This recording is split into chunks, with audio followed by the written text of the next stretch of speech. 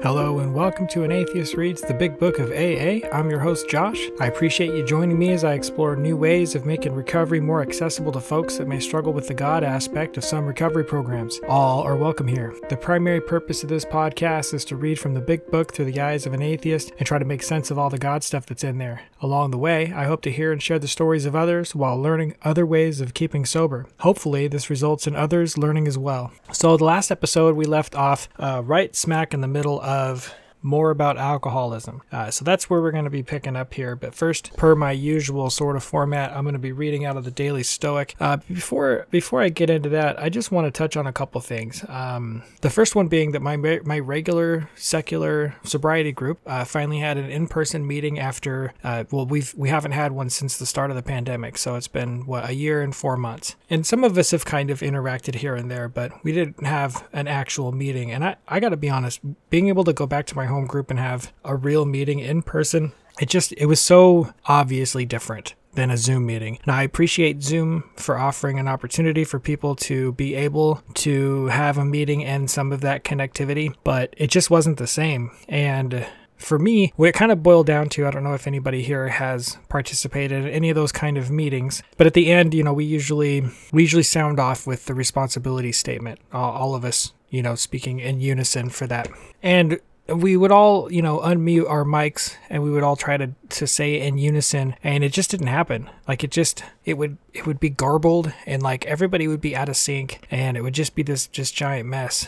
For me, that was what was missing from the in-person meeting. Not the fact that we could speak in unison, but whatever connectivity, whatever tissue or sinew, non-physical that we encounter in person that allows us to say stuff like that in unison, to interact with each other on a more subtle level. Like facial expressions aren't the same over Zoom, I don't think, for me. The slight jokes, the smile here and there, there's like, I guess, a little bit of internal pressure to pay attention. It's a little harder to be distracted. Being present amongst your peers when they share things that are of importance, being physically present, there's just a lot of difference there. And I appreciated it. I really did. And I was so glad to hear that we were finally going to have those. Immediately it was like, okay, well, this is what I'll be doing from Fridays here on out. And I missed an opportunity to go eat with them. We usually go out afterwards, so there's a little bit of fellowship, meeting after the meeting. I just wasn't able to attend that. Some of it was financial. Some of it was, I just had some stuff I needed to take care of here. I was a little behind on this podcast, a little behind on a couple of other chores, stuff I didn't really leave a lot of time for myself to take care of. So, I probably could have got away with going out, but I also didn't really feel that I needed it tonight, I guess. I think some of that just comes down to my limitations on social activities now. I have definitely learned those limits again, or have a different kind of a balance there. I even shared in the meeting that, I got a little manic with my social activities before the pandemic. I was trying so hard to be social that it became a distraction, or even almost an addiction for me, because I was so introverted most of my life and so antisocial. So the pandemic was kind of a reset for that. And now I have different exhaustion levels when it comes to large group activities. Not to say I won't get back into the habit of going out and eating with them. I think that's going to be important. That's just as important as spending time in the meeting. But tonight, I just wasn't up for it. So, I guess I'm asking my listeners, the few that I have, which I appreciate. I cannot explain enough how much I appreciate seeing that even a few people are listening and hopefully still following along at this point. How are you guys? How are you folks going about maintaining that social aspect of your recovery? How are you keeping in touch with people despite the pandemic, or even now that we're coming out of the other end of it? Have you gone to in-person meetings? Have you considered even just hitting up some folks from some of your Zoom meetings that may be local, and maybe meeting at a park where it's nice and open, or however you feel comfortable doing that? What are you doing that's a little bit more involved physically with other people in recovery? And I don't mean 13-stepping, like not that kind of physical. Just how are you interacting with the world around you a little bit more now that things are opening back up? Are you getting out of habits? Did you get into a habit of being introverted? Let me know. Find me on Facebook. I have that Facebook page, An Atheist Reads the Big Book of AA. You can also find me on Twitter at @AnAtheistIn.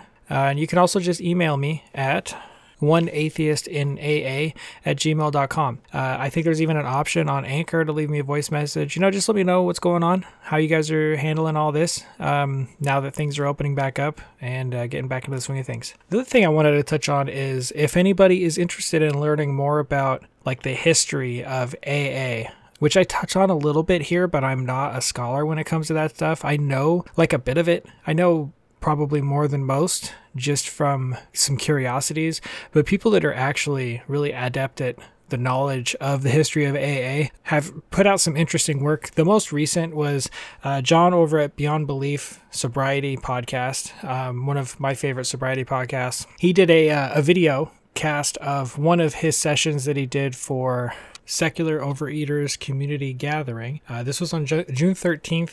I'm going to post a link to that video in the show notes. If for some reason I forget to do that, somebody call me out. I'll make sure that they get included. I'm trying to get better at that stuff. But he goes on to explain a lot of the history of, specifically the secular history of AA. And I think a couple things of note that I'll touch on here before getting into the reading is, two of the earliest members of AA, one of them was definitely atheist. The other one was atheist, maybe more leaning agnostic, but they helped shape a lot of what ended up being included in the Big Book. It helped shape, one of the gentlemen went on to kind of preach a non-God version of AA, almost a very secular version of AA. That's what he had preferred. He didn't want God included. These two were Jim Burwell and Hank Parkhurst. Now, Hank Parkhurst, it sounds like, was sort of lost in history. So it sounds like, as far as Hank goes, he went back out and drank and never really got back on track. But if he had, it sounds like he would have been included as one of the founders. He had a lot to do with, the shape of what ended up being presented to the sort of committee that decided on what was going to be included in the Big Book. And it sounds like, as far as like official, history goes, he kind of gets thrown under the bus for a lot of stuff, which is unfortunate because from what I can tell, he really had a lot to do with, the book, man. He really had a lot to do with how it ended up getting shaped. He's also one of the authors that ends up writing a section of the book. In this case, it's the chapter to the employers. Now, it's not really clear if he wrote the entire chapter, or if he just wrote the majority of it, but he did have a lot to do with that chapter. And the other gentleman, Jim Burwell, between the two of them, they really had a lot to do with excluding the focus on a Christian God. The whole God of your understanding, or the other phrasing like higher power, that comes from them. They didn't want God at all. They wanted that to be removed. They wanted it to be more psychological and more to do with, you finding your own path to being a better person and using the 12 steps or a version of the 12 steps in a way to achieve that. And so really the compromise was that they were going to use God of your understanding, higher power, something that could be shaped a little bit easier for just anybody. The inclusivity of AA, the minimal amount that there seems to be in the Big Book and beyond, really came from these two folks. And it's unfortunate that the reason why I'm bringing this up specifically, not just because it's interesting to me, because I joined this Facebook group that somebody was having some trouble with depression in the group. And so I posted that, Bill Wilson had struggled with depression for a lot of his sobriety, and that his way of working through that depression was to produce more literature. He did a lot of writing. Then that's how he ended up overcoming a lot of his depression. That's how he focused on service, was through his words. Like, he tried to provide as much words as he could. Now, yeah, the Big Book has a lot of various stories that he told that were a little bit more of a salesman style of storytelling and not really based in actual fact as far as like his accounts of interactions with people. But when it came right down to it, the message that he was selling was truthful. The message of recovery, the message of being a better person, of overcoming that through service was truthful. His work, like the 12 by 12, and more importantly, this letter that he wrote that I'll end up reading a little later on emotional sobriety, that he wrote to, a friend who was depressed, and he was writing him in order to try to help this friend. And in the process ended up helping himself just through the act of writing. And so I was telling this person in the Facebook group about this, and I provided the link, and it got taken down. And I didn't understand why the message had gotten taken down. I didn't even really talk much about atheism, even though I usually do when it comes to newcomers, because I like to make sure they understand that there's other paths to this kind of sobriety. And I asked about it, and then I got into a conversation with one of the moderators, and the initial reason was because there was a link that was associated with it. And I was told that the only links that are provided or accepted are directly from the AA Worldwide Services. And the person that I was talking to was like, we don't really like to flood newcomers with stuff like this. We don't really want to, overburden them with things like, Bill W. suffering from depression. Tried to tell me that just wasn't true, and that early in his sobriety, he'd worked through his depression with the pastor, I forget his name, that it wasn't an issue moving forward. And, just the kind of like whitewashed version of history that seems to kind of permeate long-timers in AA. This version of history where Bill was never an issue. He got sober, overcame his depression, and was perfect all the way up until the end of life. And there's a lot of reasons why this bothers me. The two main ones is that's a little culty. When you're trying to shield newcomers from asking questions about the history of AA or learning the history of a program or organization, from learning that their founders are just humans, just people, that to me is a little culty. Now, I'm not one of those that feels that AA is an actual cult. Like I've said before, we don't have to, if I was married, my wife wouldn't have to sleep with the leader of the cult. Like, there are aspects of it, I guess, that could probably fall in line with a cult. If anything, it's a little more of a religion, quote unquote, than anything. And again, I understand why that turns a lot of people off, but that part bothers me when they start limiting your exposure to the actual truth of things as a way to, quote unquote, protect newcomers because they don't feel that they're capable of understanding that humans made this program, just to reinforce the divinity side of what some people feel is important. The whole fundamentalists that believe that the book as it's written, exactly as it's written, should be taken as gospel, that anything that's not approved by the AAWS is just omitted. And I don't like that. I don't like that a part of that includes omitting that atheists helped write the book, that they were involved, just to specifically make it more religious, spiritual heavy. Like, it's already enough in the book. We can also just include the fact that there were non-believers that helped participate in this. And I think what it really comes down to is this sort of protection of the kind of, the idea that Bill W. really, it's Bill Wilson that people really point to. We talk about Dr. Bob too, Bob Smith, but it's Bill Wilson's name that gets thrown about the most. And what it really comes down to is the idea that they were the ones who wrote the book. That's not really the case. That just isn't. It was written by a lot of people, or a lot of people had input and helped polish the book. And then there was a committee that voted on what parts of the book were going to be included and changes that need to be made. It was a very democratic process. And I think that that's extremely important to let newcomers know that this book was written by a group of people that came together and agreed on stuff. More importantly, though, aside from even that, why would it be against our principles to know that very flawed people worked on this book? Why would that hurt things? Who thinks objectively that newcomers knowing the book was written by human beings is a bad thing? Why would we have to protect them from that? When I found out that Bill Wilson had major life struggles while he was working on this stuff in sobriety, it made me feel better about the struggles that I was having in sobriety.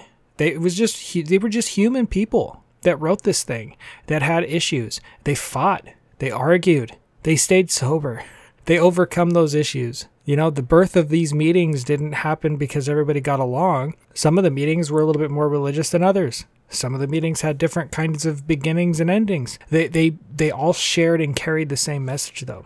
The fact that they didn't get along was the reason why they ultimately ended up making it the type of organization that it is now, where there is no ruler or leader. There is no one person to decide for everybody. You can't just stay the chair of the meeting or the secretary of the meeting. Like, people get voted in and get voted out, and there's a group conscience, and there is an inclusivity to everybody making this decision. Like, this came about from their infighting. This came about from their egos. They overcame that together by creating processes that would make sure that their egos wouldn't win out. Why wouldn't we want to know this stuff? Now, yeah, in the grand scheme of things, it's not necessary in order to stay sober. Most people can go on without knowing that. But if I were presenting that information to somebody and a person in a meeting was like, hey, we don't tell newcomers that, I'd bounce. If I was a newcomer and I heard that, if I was a brand new person in AA and I was like, oh, I heard this, and this, and someone's like, no, we don't talk about that. Here's all you need to know. Don't worry yourself about that stuff. Like that would be more of a red flag. That would concern me. There are aspects of this program that I think some of us will just never know, and that's unfortunate. But the parts that we do, luckily, are being shared a lot more regularly. And John over at Beyond Belief has that video that I'll post in the link. There's another book, if anybody's really interested in nerding out about the history of this, that I doubt is AAWS approved, but it was written by some of the people that were involved in the early process of this. And it's called Writing the Big Book, The Creation of AA, William H. Schaberg. I read this at some point, but it was years and years ago, and I forgot most of what I learned from it, and probably would have a different perspective on it anyways. But I mean, there it is. There's just a lot of information in this that really goes into the dysfunctional nature of the start of AA. Again, I'm just going to go on and double down on this. I think that's extremely important to newcomers to know that this was all born out of essentially like a group of people that were the metaphor of a person in brand new recovery. Like just chaos, dysfunction, and people not getting along right away, and people having to find common ground and come together despite their differences. Like that, to me, is a history that everybody should know. Like it should not be just whitewashed into being this beautiful creation. The AA adolescence almost destroyed the program. It survived despite that. Why wouldn't we want to know that? Why wouldn't we want people to know that? That's the Phoenix Rising fucking story of everybody who ends up participating in recovery and ends up actually making real growth and surviving that mess. Like, come on now. So I kind of yammered a little bit more than I usually do at the beginning of this, but I found all that a little bit important, or at least interesting, and I hope others do as well. So today's reading from the Daily Stoic is going to be from July 26th. Again, I don't know. This is probably not anywhere close to when this was released, but, this stuff's still pertinent. This is When Good Men Do Nothing. Often injustice lies in what you aren't doing, not only in what you are doing. Marcus Aurelius, Meditations 9:5. History abounds with evidence that humanity is capable of doing evil, not only actively but passively. In some of our most shameful moments, from slavery to the Holocaust to segregation to the murder of Kitty Genovese, guilt wasn't limited to perpetrators but to ordinary citizens who, for a multitude of reasons, declined to get involved. It's that old line, all evil needs to prevail is for good men to do nothing. It's not enough to just not do evil. You must also be a force for good in the world as best you can. So this was an interesting reading, really. Like, I don't know why, honestly, they included the murder of Kitty Genovese in this because, well, I mean, it turned out that article was completely falsified. If you're not familiar with it, there was a 28-year-old woman named Kitty Genovese that was killed outside of her apartment. There was an article that ran that said that 38 witnesses had seen the murder and that none of them called the police or came to her aid. There's been a bunch of psychological studies that followed that, but then it turned out that another competing newspaper found some dirt that exposed the fact that the original article was deeply flawed and completely exaggerated the entire situation, and that if there was a witness, it was like one or two, but it seemed like it was possible that there weren't even any witnesses, and that people that had heard the commotion had actually tried to call the police. So we'll just omit that from the reading as an example of, people not doing enough in the face of injustice, or whatever the explanation was. This is another example where sometimes the explanation, I think, just wasn't really all that well thought out as far as the reading goes. For me, as far as it applies to recovery, yes, it's an injustice, and I've explained this in my very first episode here, where I go over kind of like my life. Not the one that has a format, but where I share my background. For me, not doing anything is an injustice. If I'm not working on myself, if I'm not moving at least a little forward and being a little bit better, that inaction and inactivity is an injustice to all the stuff that happened before now. And I am admitting that that applies to the last couple months, the last 6-7 months that I haven't really been participating in AA recently. While my actions aren't indicative of me kind of going backwards in my recovery, and I would say that I still worked to put out some kind of kindness in the world, I wasn't acting as much as I could have been. I wasn't doing more like I could have been. I wasn't participating in my recovery like I should have been. I wasn't helpful at the meetings because I wasn't there. I wasn't sponsoring somebody. So in a lot of ways, that is an injustice. While I wasn't putting more misery out in the world, I wasn't really doing anything to mitigate some of that misery. You know what I mean? And going a little further than that, what I think this would really sort of lean into is anytime I find myself thinking I could have done a thing and just didn't, while maybe not a general, not an injustice on the level of some of the things that they use as examples, it's still an injustice. Like, it's a waste. It's a waste for me to see an opportunity to do something that's just a little outside myself and not do it. And that includes like reaching out to somebody that might be having a hard time in the program, or just checking in, or just doing anything that's outside of my own little selfish bubble. Knowing that I have the opportunity to do that and choosing something else, like watching TV or playing video games or whatever the other thing is, because I see whatever the good thing might be as an inconvenience. I don't know. There's a lot of opportunities for me to do a lot better in this regard. And while, again, maybe it's not on a grand scale of injustice as some of these other things that they mentioned, it can add up and it can become something of importance. And it can weigh heavy. Yeah, I'm not expecting myself to go every single moment of every single day being altruistic and outside myself. But missing opportunities to do so, to speak up, to be of service on purpose, knowing that I have those opportunities just because I don't feel like it. That's more what this reading, I think, is bringing to mind and calling to the forefront of, especially lately. So with all that out of the way and a little deeper into this than I expected, let's get into the reading. So like I said, where we left off was more about alcoholism. We are on page 37, or at least it's page 37 of what my book would be. Again, I'm using this app. It is quite simply just called the AA Big Book app. I definitely recommend anybody out there who is interested in keeping something like this handy, check the app out. It's, you have the entire Big Book on hand, the whole 164 pages. There's other resources in here. There's meeting resources. There's even a community of people that just share their experience, strength, and hope, or at least their struggles, and you can comment and have that kind of an experience as well. But more importantly for me, it's just if at any point I feel like I could just use a little bit of this kind of thing, it's in my pocket. So that's what I'm using.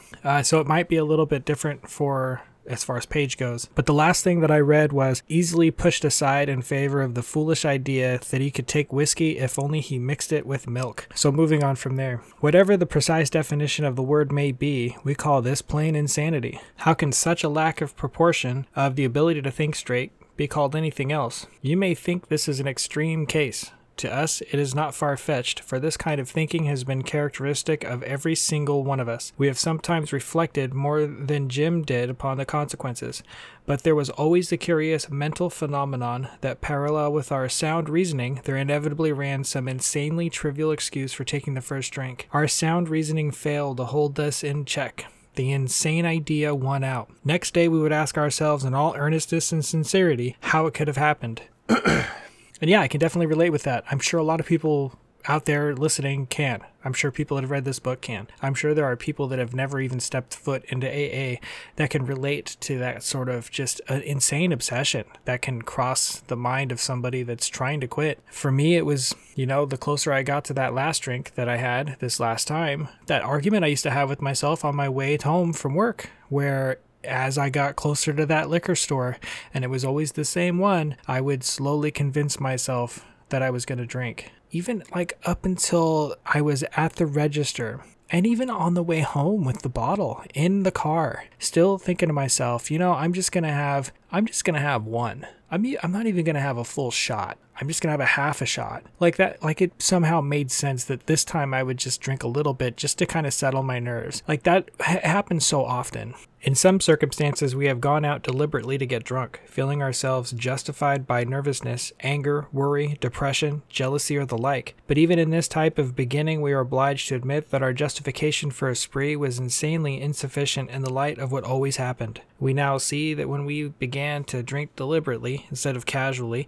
there was little serious or effective thought during the period of premeditation of what the terrific consequences might be. Now, not every time that I drank was deliberately to get drunk, but rarely did I drink for flavor and taste. That's sort of where I'm at with like these non-alcoholic beverages. I can appreciate that some people can drink those and not have like the trigger or desire to drink, but I never really enjoyed much of any of the liquor or alcohol that I put into my body.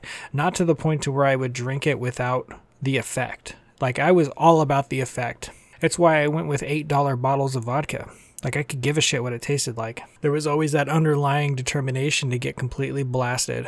There were waves and periods. Like I said, I did switch to expensive scotch, but I still drank that expensive, tasty scotch in excess with the intention of getting drunk. There was never just one drink. I never, ever, very rarely, if ever, had just one glass of scotch on the rocks. It was, maybe I'd get away with 2, but then, the next time it'd be the whole bottle. Anyways, back to the reading. Our behavior is as absurd and incomprehensible with respect to the first drink as that of an individual with a passion, say, for jaywalking.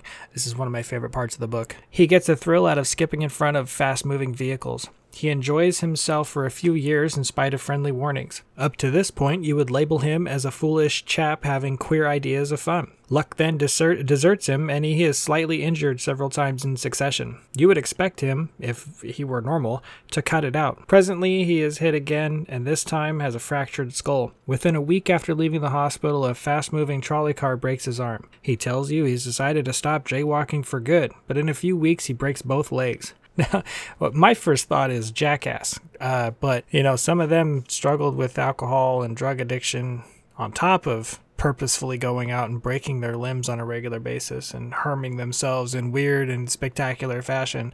But the idea just remains, like, despite whatever could possibly happen when I drank, I still did it.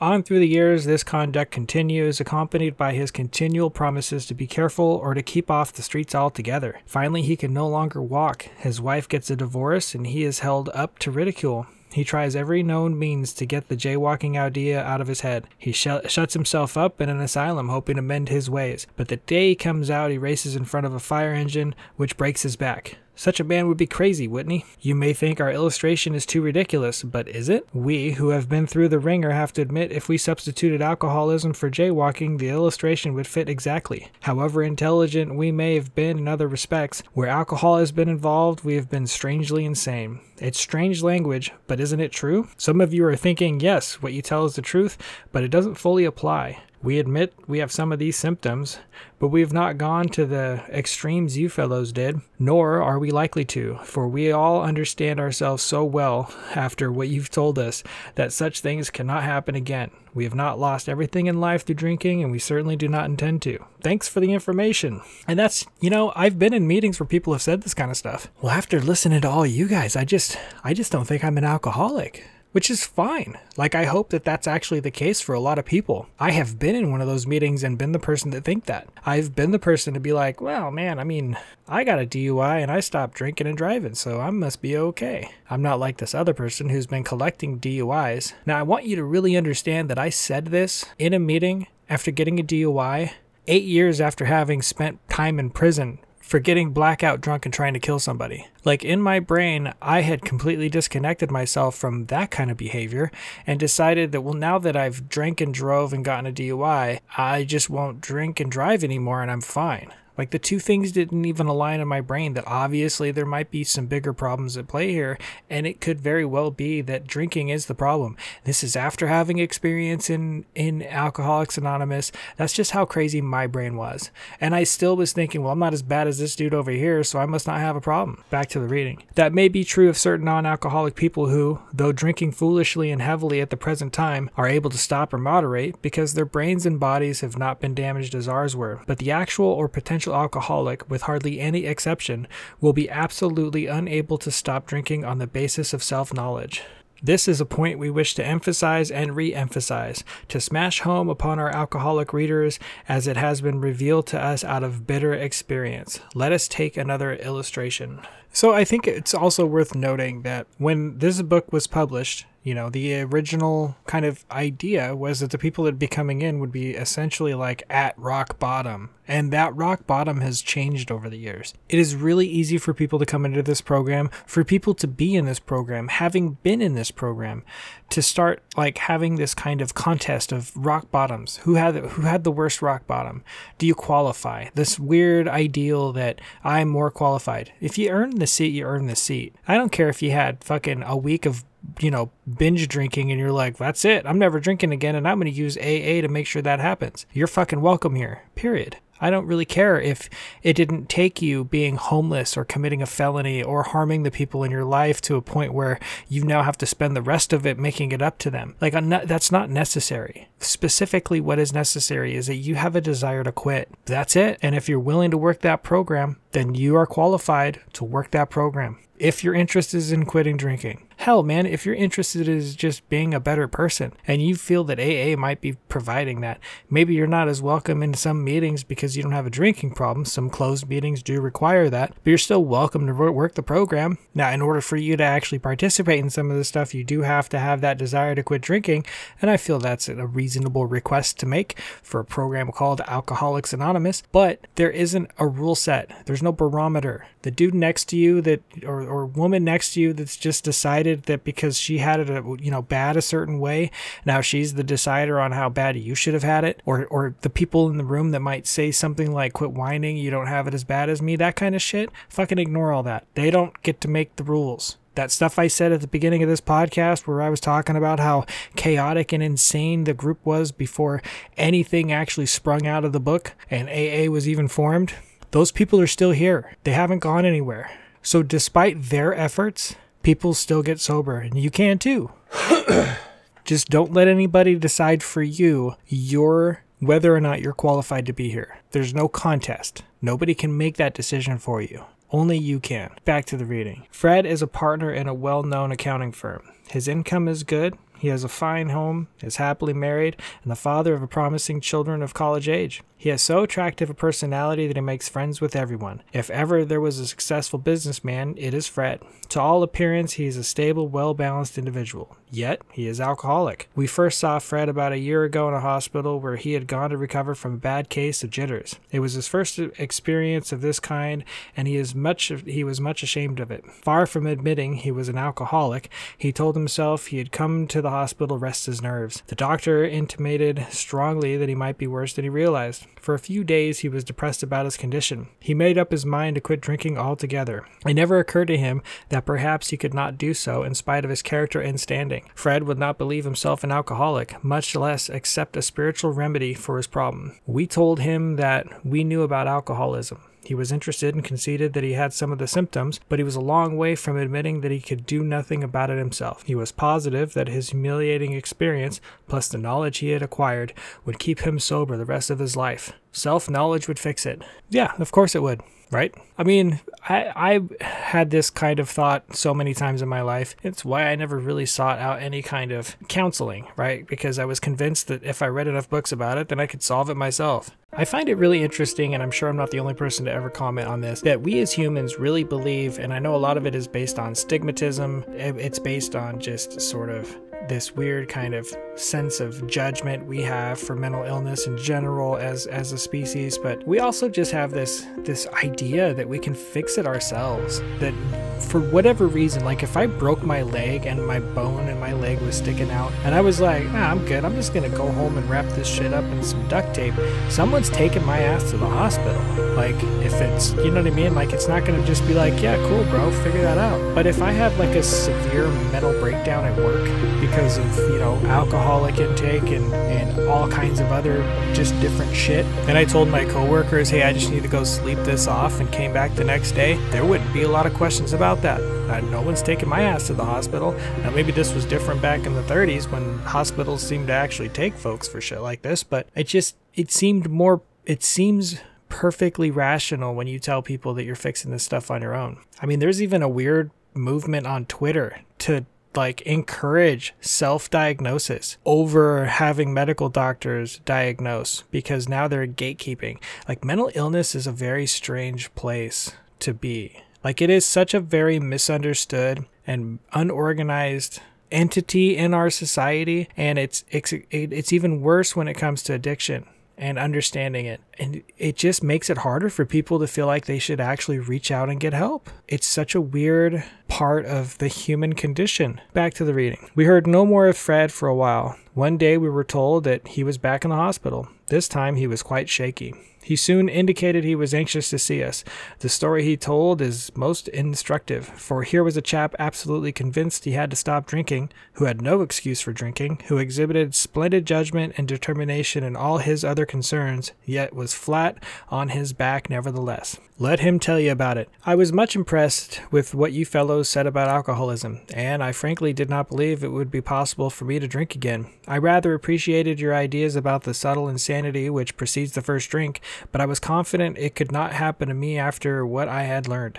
I reasoned I was not so far advanced as most of you fellows, that I had been usually successful in licking my other personal problems, and that I would therefore be successful where you men failed. I felt I had every right to be self-confident, that it would be only a matter of exercising my willpower and keeping on guard. In this frame of mind, I went about my business, and for a time all was well. I had no trouble refusing drinks, and began to wonder if I had not been making too hard a work of a simple matter. One day I went to Washington to present some accounting evidence to a government bureau.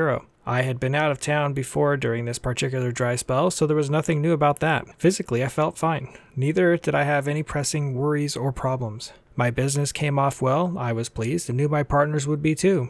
It was the end of a perfect day, not a cloud on the horizon. I went to my hotel and leisurely dressed for dinner. As I crossed the threshold of the dining room, the thought came to my mind that it would be nice to have a couple of cocktails with dinner. That was all, nothing more. I ordered a cocktail and my meal. Then I ordered another cocktail. After dinner, I decided to take a walk. When I returned to the hotel, it struck me a highball would be fine before going to bed, so I stepped into the bar and had one. I remember having several more that night and plenty next morning. I have a shadowy recollection of being in an airport bound for New York and of finding a friendly taxi driver at the landing field instead of my wife. The driver escorted me for several days. I know little of where I went or what I said and did. Then came the hospital with the unbearable mental and physical suffering. Now, I'm going to be honest, I didn't have these kinds of episodes where, I'd end up in a different country or a different state or a different city. I have friends that have, but I can at least relate. I did start out my day going to work, and then around 3 o'clock getting off work, and then not getting home until 3 in the morning, and not really being able to recall what the fuck happened. Like, I knew I was out at all the strip clubs in Portland or whatever it was I was doing, but the chain of events was so just beyond my comprehension. Like, it was, I got off work, suddenly I'm home, it's 3 o'clock in the morning, and the woman I'm with is pissed. I blew all my money, and I'm wasted, and I smell like strippers. And I couldn't tell you how I got there. As soon as I regained my ability to think, I went carefully over that evening in Washington. Not only had I been off guard, I had made no fight whatever against the first drink. This time I had not thought of the consequences at all. I had commenced to drink as carefully as though the cocktails were ginger ale. I now remembered that my alcoholic friends had told me how they prophesied that if I had an alcoholic mind, the time and place would come I would drink again. They had said that though I did raise a defense, it would one day give way before some trivial reason for having a drink. Well, just that did happen and more, for what I had learned of alcoholism did not occur to me at all. I knew from the moment that I had an alcoholic mind. I saw that willpower and self-knowledge would not help in those strange mental blank spots. I had never been able to understand people who said that a problem had them hopelessly defeated. I knew then. It was the crushing blow. 2 of the members of Alcoholics Anonymous came to see me. They grinned, which I didn't like so much, and then asked me if I thought myself alcoholic and if I were really licked this time. I had to concede both propositions. They piled on me heaps of evidence to the effect that an alcoholic mentality, such as I had been exhibiting in Washington, was a hopeless condition. They cited cases out of their own experience by the dozen. This process snuffed out the last flicker of conviction that I could do the job myself. Then they outlined the spiritual answer and program of action, which 100 of them had followed successfully. Though I had been only a nominal churchman, their proposals were not intellectually hard to swallow. But the program of action, though entirely sensible, was pretty drastic. It meant I would have to throw several lifelong conceptions out of the window. That was not easy. But the moment I made up my mind to go through with this process, I had the curious feeling that my alcoholic condition was relieved, and in fact, it proved to be. Quite as important was the discovery that spiritual principles would solve all of my problems. And here is me saying that I do not feel that way about this. And you'll see a lot of this in the meetings. You'll hear a lot of this, You'll see a lot of this in comments that are made if you do join certain Facebook groups or you find yourself online in other venues, talking about this stuff. Something like, our chemical problem requires a spiritual solution, right? Like little slogans like that. I am fine that other people need this and require this sort of spiritual thing, right? I don't. And I don't think a lot of people really will find that they do either. People that really dig down deep don't really think that there is a magical being that for some reason has chosen them to stay sober at this point because they ask them to. Like, where the hell was that being any other time you wanted to stay sober? Now that you've put the label of alcoholic in front of that, somehow that spiritual being has decided that you're okay to stay sober. I don't just think that that's how that works, right? Now, the whole belief thing, right? The idea that belief is required does have a point and make sense and work. And I understand that some people have the need for that to be a being that is more powerful than themselves. I'm not saying it's a weakness. I am not smarter than these people. I am not better than these people. I have just come to personally understand for myself that it's not required. I just flat out don't think that God waited until 1938 to offer people the opportunity to be sober, specifically on the day that Bill Wilson decided that it was going to be so. Like, it just doesn't make sense to me, and it doesn't feel like a requirement anymore for this. I think as more and more people are kind of raised outside of the idea of just this generalized religion, these practices that follow that, these rituals, that they're going to be able to find their way to this program or programs like this one without that kind of attachment of requiring some sort of supernatural being. And yeah, I've said this before, and I'll probably say it again, or something very similar. Other people that I talk to will say it. But anytime it comes up in this book, I'm just going to kind of reiterate that because it is kind of a sticking point for people. This is some of the stuff that people run into when they read this, and they're like, I can't fucking do it. I can't do AA because of this. It's just important to note that, one, you got to look at the history of when this was written. You got to look at the people that they were trying to persuade. You got to look at the fact that they weren't just trying to write a book that was specifically psychological because people didn't feel that that was good enough. A lot of the people in the program didn't feel that that was good enough. There wasn't a track record to show anything else worked outside of something requiring a god or some sort of spiritual advisor or whatever it was that this book is really saying. So that's the audience that they made this for. And of course, people latched onto that and have followed it over the years. I would suggest that you take into account that some people that have been following this program for 30 years have been doing it with a power greater than themselves. And it's not my job or anyone else's to tell them that they're wrong. But in that same vein, it's not their job to tell me that I'm wrong, just based on a book that was written in 1938 and their own personal experience. While the power of AA is real, the ability to stay sober while working this program is real, it is wildly anecdotal. And when you're somebody like me who is fairly pragmatic and needs some sort of proof, the fact that people have stayed sober is my proof.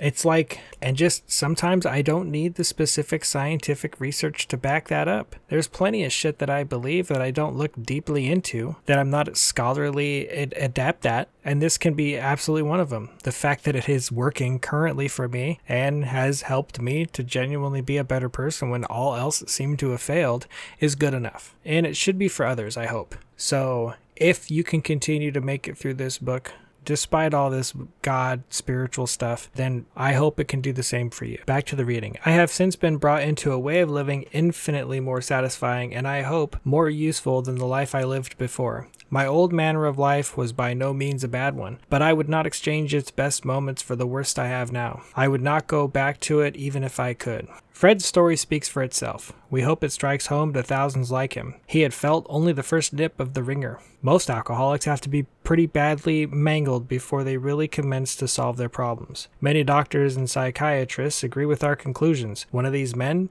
staff member of a world-renowned hospital, recently made this statement to some of us. What you say about the general hopelessness of the average alcoholic's plight is, in my opinion, correct. As to two of the men whose stories I have heard, there is no doubt in my mind that you were 100% hopeless, apart from divine help. Had you offered yourselves as patients at this hospital, I would not have taken you, if I had been able to avoid it. People like you are too heartbreaking. Though not a religious person, I have profound respect for the spiritual approach in such cases as yours. For most cases, there is virtually no other solution. Okay, look, this is definitely one of those situations where Bill W. is like just wildly exaggerating an interaction that may or may not have happened. But I get what he's trying to do. I think it's easier now, the further we are away from the inception of this story, to see that, yeah, a lot of this was conflated. And I find it really entertaining, honestly. I think if Bill Wilson were alive right now, he'd be like, yeah, it was full of shit. It's all right. Look at how many people got sober. Look at the millions of people that have recovered from this. Just because I, exaggerated some stories? It's not like he did it to get rich. This is one of those, like, morality sort of conundrums, right? Like, was he wrong to lie? Yeah. Did it result in some pretty amazing shit? Yeah, it did. Were the lies of a nature that caused genuine harm? Not really. Nobody was harmed in this that I can see. Me finding out about this isn't me finding out that Santa Claus isn't real. It's just me finding out that a salesman lied. Like, fuck yeah, of course they did. Now, there's going to be opportunistic people that are like, oh, cool, that means as long as I lie about shit that ends up resulting in a good thing, then I'm fine. But please take into consideration, Bill W. suffered greatly from depression throughout the majority of his sobriety, which could potentially be a result of having lied about so much of the inception of this thing. Maybe. I don't know. What I know is that that's very likely a trade-off. I mean, the purpose of this program is to be honest in all our affairs, as much as possible. One of the purposes. And so while, yeah, this dude was able to help a lot of people, I don't think you lying to your boss about being late to work is helping anybody. You know what I mean? Like, there's going to be, some probable opportunities to use this knowledge that Bill Wilson may have lied about some of this book to your advantage. And that's cool. I hope that's not the case, but whatever floats your boat. At the end of the day, we're just here to be sober and be better humans. So whatever that means for the folks listening. Once more, the alcoholic at certain times has no effective mental defense against the first drink. Except in a few cases, neither he nor any other human being can provide such a defense. His defense must come from a higher power. So that's the end of that chapter. I don't think I need to reiterate my thoughts on that whole last line there, the higher power part. The next part's my favorite part of the book, and I'm kidding when I say that. The We Agnostics. This is the only part of the book that I feel has no value for me. Now, we're going to read it anyways, because I just think it's important, from so many angles and aspects, to read all of the words in this book and to do our best, my best, to make it fit me, to make it fit my needs. So, in a lot of ways, even reading this book and not doing anything with it is still a baseline for what comes next in sobriety for me. Even if I were to read this and at the end of the day choose some other program, knowing that those other programs came on the backs of this, it's important for me to know the inception. If I'm going to have an issue with some sort of spiritual aspect of this program, then I better have read the spiritual aspect of this program. It's kind of just how that should work. If I'm going to have an issue with the Bible, I should probably have read the Bible to have an issue with it, right?